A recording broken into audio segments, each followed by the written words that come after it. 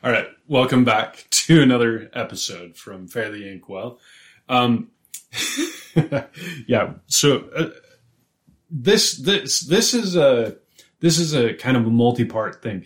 The idea came from watching some sort of YouTube video about aging and how they were. I think it was Answers with Joe Scott. Interesting one. He was saying that there was going to be there's going to be a pill with basically like a viral component to it that stops your aging and potentially even can reverse it, which scientifically that's, makes sense. So the story follows this character who, this would be an interesting thing. You could actually follow multiple characters. Follow one that was under 21, like somebody that was still in their teens, faced with the prospect of aging. Because I feel like a lot of people, when they're that age, don't understand what aging really is. And then, me in my advanced years, I've come to understand my, flawed ideas of it. And so were I given the option to take a pill that would revert me to my 20s, I mean, yeah, for sure. Why not? That would be great. Unless it came with a diminished mental capacity, which would be an interesting side note for that sort of story. So you follow these characters who, they go through their daily lives with this new technology that fights aging. And that brings up a whole host of problems, like especially with the population size that we have now. If we just suddenly had the ability to stop and potentially reverse aging, the population would grow significantly faster, because there would be no more age-related deaths. I don't know the numbers on that one, but you could look that up. So as you're following one of these characters, probably the older person, they have a pet guinea pig. And they give the pill to the guinea pig. So now you've got a guinea pig that can outlive its average lifespan by however long. And so then the story then follows whichever, either the teenager or the older guy, whichever one would be more interesting. They follow them with their pet. And the pet does not age and the person does not age. And at a certain point in the story, 200 years later, the guinea pig starts talking because it has accumulated enough experience that it finally understands the world it lives in. I mean, it doesn't have to be a guinea pig, but I have guinea pigs, and I was doing something that involved cleaning their cages or something when this idea came to me. And I think it could be a very weighty piece about the problems that all of that would bring. It could also just be a very funny piece or a very heartwarming piece about, the connection between you and your pet. And if your pet has no physical problems and you can finally talk to it, you've introduced a moral dilemma now where it's now you're required to care for it because it's sentient. It doesn't have the capabilities of caring for itself at the level that you do because it's an animal without thumbs. It can't use tools really. And then too, you could also teach it things. Maybe you teach it how to sing or something like that. So you have a singing guinea pig that is 300 years old. Okay. My initial thought went directly to Planet of the Guinea Pigs. As in Planet of the Apes, but Planet of the Guinea Pigs. Where this guinea pig begins a revolution. Right. Gives this drug, this medicine to the others of its kind. Yes. And then there's a guinea pig storm. Then there are just wave after wave of immortal guinea pigs take over. Which, now that you mention it, what did I watch recently? It wasn't a good movie. Oh, it wasn't bad. The Bad Guys. I haven't seen that it. Animated one. had hordes of guinea pigs in it. So not quite the same thing, but you know. Oh my gosh, man. So yeah, that actually is interesting. So we kind of like started off on one way. We took a left turn when we started talking about the guinea pig, but, kind of regressing back to humans and following like different humans throughout that story with different characters, different stages of life seems very interesting. I think that there are possibly rules, like political rules that you could put in place to limit the exponential growth of population. I mean, of humanity. Yeah, well, kind of in the same way. I mean, China's kind of a test bed for that, right? With their one-child policy that existed from the 1950s until very recently. I think you would have to have very strict controls. You'd have to apply for permits to have a child if you wanted one. Yeah. Because after, like, you take away the biological need to reproduce. I mean, you might die from an accident at that point, but you're not going to die from organ failure of any kind, unless there's something else going on. It is kind of interesting. I mean, would life become? I mean, one of the themes you could explore in something like that is: does life become more valuable or less valuable the longer it's lived? Yeah, exactly. Like, are you more of a risk taker or less of a risk taker? Well, and then how long do your memories last too? Because at a certain point, the human brain is not infinite in scope. So you are going to start replacing knowledge. And, what does that window look like? What does that knowledge window look like?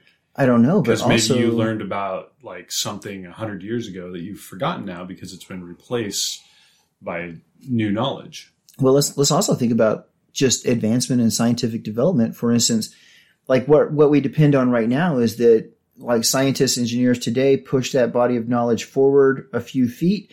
College students have to learn everything that came before and the new few feet of scientific development. Then they go on board and they push it a few feet more. Right. But if you skip that having to learn phase and you're just constantly pushing the envelope, having to learn phase is trivial now. Yeah. Oh yeah. So, like, it becomes that way. Maybe people develop cybernetic memory where you can just swap in and out memory chips. Oh, that's true. Because you would. I think you would quickly get cyborgs and all of that other stuff. Yeah, I mean, I think that's a pathway towards like extended, meaningful life. I also think that probably this is a very cool story idea.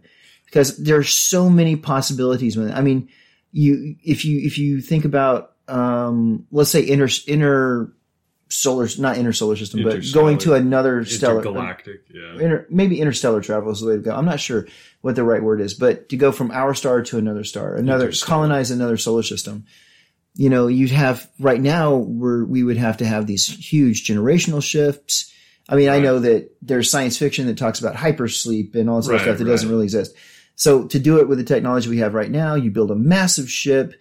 People get on the ship. They all have families and babies. They live their full lives. They die. Their families and babies live full lives and they die. And then their families and babies are the ones that arrive at the solar system, right?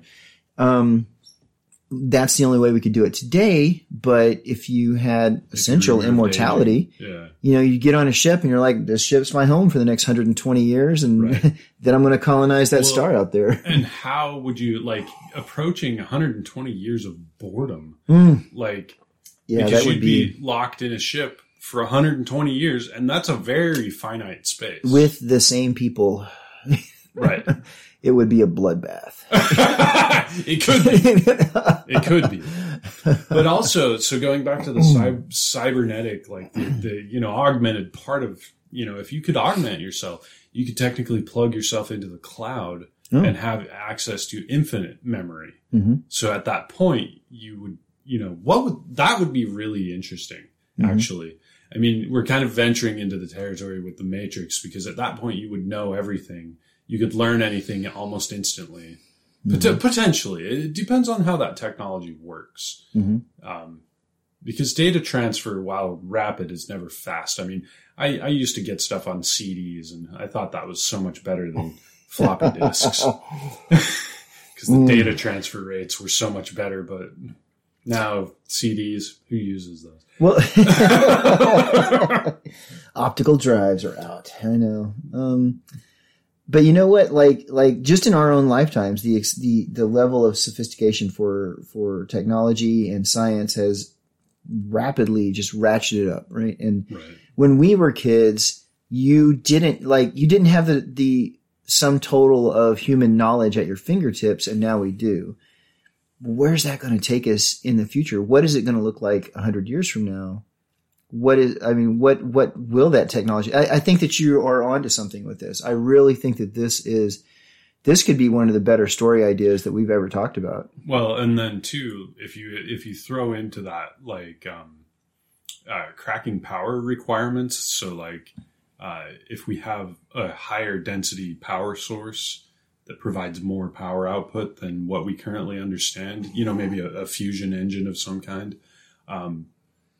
then you open up a lot of other science. And you don't even have to go into like really fringe stuff of like hyperspace or, warp drives or any of that. If you have a power source that can power a planet, but it's the size of a football stadium, then you could build a ship the size of a planet. I mean, provided you had all of the resources, you'd go for the asteroid belt or whatever, and grab all the resources, build a ship the size of a planet, and then it just floats around in space because it has nuclear fusion going on inside of it. And, it's like, oh, that star looks pretty. Let's drive over there. And it just takes 1,000, 2,000 years to get there. So, but then you've got a playground the size of a planet or even a small moon. It depends on the population you put on that ship.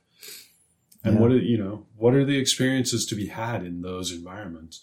Well, and then too, at that point, death and repopulation becomes so much more important because death is rare. Die of an accident, like you get sucked out into space. That's one person less that can help replace that person. Mm-hmm. Oh, see, that's what I was talking about when it comes to is life more valuable because of your experiences, your memories, your knowledge that you personally contain. I think at that point, though, if you were connected to a computer system and your memories were being stored in the computer system, your life would be trivial as long as it could be replaced. It depends on which path you want to take down with that story. Yeah. Right. Because you could literally have, like the most valuable scientist in the world because like their discoveries and their creations are incredibly beneficial and helpful. But at the same time, if they died, that would be a tragedy, like that would probably greatly surpass it being the case today, where your productivity years are like 30 years, maybe out of your whole life, 30, 40 years that you really remain productive once you get out of your teenage years, out of college or out of school. Yeah. And then start working. And then you anytime you start working on something, unless you're just really gifted, then you go through this apprenticeship phase. And then like you don't really start to produce excellent results until you have mastered all of that. And then you have like only a period of time before you retire. And let's say a total of 30 years of real productivity. But you take that and you make it 300 years of real productivity. I don't know, man, you could do a lot. Yeah. You do a lot fast. Well, and you could master a lot of different skills. I mean, for instance, you and I talk a lot about languages and learning new languages. I mean, if you had the time, you could master a lot of languages. Again, I think you would start running into the physical limitations of the human computer. Yeah, I think so too. But wouldn't it be interesting to explore those limitations as part of the story? Like would you get to a point where like the brain chemistry just didn't work anymore? Right. Like it was just full. Yeah. Or would it just keep overriding older sectors? Yeah. Like, and so you really like, it's like, oh, I used to know Spanish, but I learned, a different language. I learned Chinese instead. And now I know Chinese, and the memory of knowing that you even knew that, like, could you even retain the memory that you knew Spanish at one point in time? Or would that just fade into the background too? They say you don't use it, you lose it, and that's probably still be the case. I tell you what, I have a story about this. I studied Japanese for one semester in college, way back in like 1992, I think. And then I had completely forgotten everything. I just took it in college, didn't really, speak it outside of the classroom at all, completely forgot everything. But a few years later, after college, I went to sleep one night, had a dream in Japanese, woke up the next morning and remembered everything from that semester. That only lasted for about a couple of weeks, but the information was still in my head, and it just took some weird dream to kind of unlock it. That's, oh man, I don't know. Yeah. I think it would be fascinating. And then too, like the other part of the story with the guinea pig, like what I was trying to really get at is if we cured aging for an animal that was sufficiently complex, what could it learn? I mean, it's kind of asking the same sorts of questions. What are the limitations on that? And it also reminded me too that a lot of pet owners, you know, they're so distraught with the loss of an animal that they get it cloned. And that's an interesting concept too, because physically and realistically, it's not the same animal, even though it shares all of the same visual and probably quite a few behavioral characteristics, but at the same, it's not the same animal. But if you could cure its aging and it could live, your dog could live for 1,000 years, like, is it going to get any smarter? Interesting. And I mean, without intervention. I mean, because, you know, if you start extrapolating out like the man-machine interface, well, you know, I've lived for 500 years now. I'm bored. What about my dog? I'm going to make that thing smarter. You know, Rick and Morty already did that one. Oh, it was like one of the first episodes. But I remember that episode. Yeah, that was kind of funny. But you know, there's a lot of substance there that hasn't really truly been touched on. So yeah, because I think that, you know, well, dogs they can understand a certain vocabulary out of any language, I think. Right. You know, like it is kind of funny when you say, you know, when you adopt a dog and you're like, my dog doesn't speak English, it only speaks Spanish, but that's the truth. You know, right. If you adopted it from a Spanish speaking household, then it would understand Spanish and not English. But you know, so dogs can understand language. I think I don't want to say most, but there are quite a few animals that humans have maintained like these connections with: dogs, cats. I don't know what else, to be honest with you. Birds. Yep. Birds. Exactly. That, understand speech, and speech being our primary method for communicating with each other, communicating, you know, with that animal, maybe only one way, you know, where we say something and then they understand us is good. If you say, go for a walk, well, you know, dogs go nuts, you know? Yeah, my dogs, we don't say that to them. So, yeah, I mean, with the idea that they could expand that vocabulary to be much, much larger over time. Right. Or are they limited by essentially the hardware? Yeah, because they, you know, live somewhere between 10 and 20 years, right? Well, and just the size of their brain, the complexity that it has the capability of, because it's not like you can make the neurons and all of that any smaller. Like right. You can't pack more of them in there. You have to have a bigger brain to get more complexity. So, oh crap. I was just thinking about, so one other idea too that occurs that might be a factor, like we were talking about the two different characters coming from their teens versus, I mean, somebody that's retired, like, and they both start on this same regimen of drugs that keep them, you know, maybe it's one pill, maybe it's you have to continue taking it in order to stay alive, which that would present a lot of problems too. But at what point does the older person accept that the younger person is on the same level? Because even now in our culture today, if there's a gap of between like 10 to 20 years between people, it's noticeable between those two people. But if they've lived for 210 and 220 years, are they still going to act the same way towards each other? Or are they going to say, yeah, you've lived long enough to be my equal? Yeah. That's interesting. I mean, at what point does the relationship also maybe kind of flip? Because usually it's a younger person looking to an older person for mentorship. Right.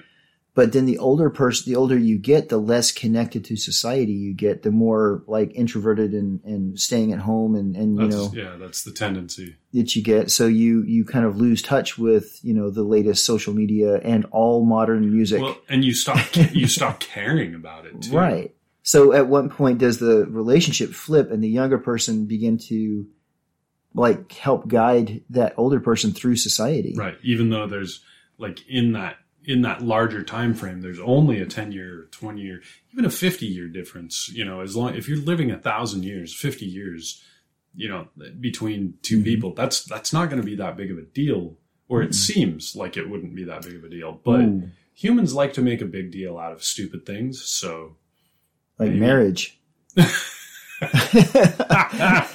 Yep. Suddenly reevaluating the lifetime commitment. Right. Until death do we part. Wow. Then you're setting up, you know, there could be like, I think the black market for how to rid yourself of somebody would kind of thrive at that point. Like becoming a divorce lawyer would be very lucrative. Yeah. You know, everybody would be getting divorced. And everybody would be getting remarried because it wouldn't matter. I think you would have to change the rules on what marriage and all that was because. Well, how many old people, I know quite a few old people in my life that have, you know, talked about their relationship. They're like, well, we've been together for 50 years and I probably only have 10 years left to go. So I'm not getting divorced now, you know? Right. It's like, if you've been married for 50 years and have 100 years or 200 years to go, reevaluate that statement. Right. So that, and if it reverses your aging back into where you were more physically fit, like you were on par with your, you know, your greatest period of health, like it changes a lot of things, and it makes it hard. It makes it harder to make decisions in the culture that we know. So, so true. Because, you know, if you had a child, at some point that child would be almost as, like, apparently as old as you are. Mm-hmm. Because again, 50-year gap in a 100-year lifespan or 300-year lifespan, the longer it goes, the less that gap seems like it's a thing.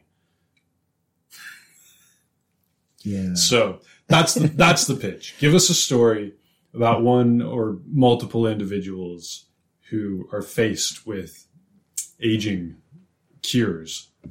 And if you come up with anything amazing, let us know. Yeah, remember you can reach out to us at faretheinkwell@outlook.com, and we'll get the email. And so until next time, thanks for listening. Bye.